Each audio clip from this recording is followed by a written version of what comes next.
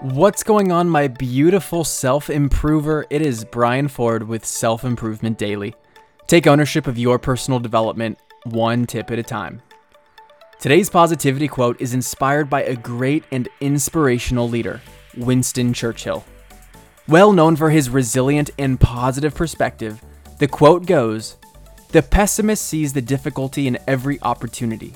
The optimist sees the opportunity in every difficulty."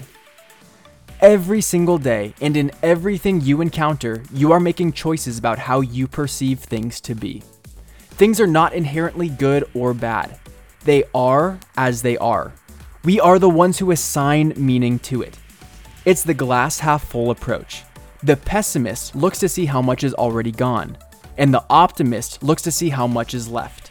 It's the exact same amount being perceived in two entirely different ways. Obviously, the preferred approach is to be the optimist. Our lives are so much richer when we choose to see the positivity and possibility around us. But this contradicts the negativity detecting beings we are evolutionarily designed to be. Like anything, overcoming our nature and being an optimist takes practice. It requires gratitude even when you don't feel like it.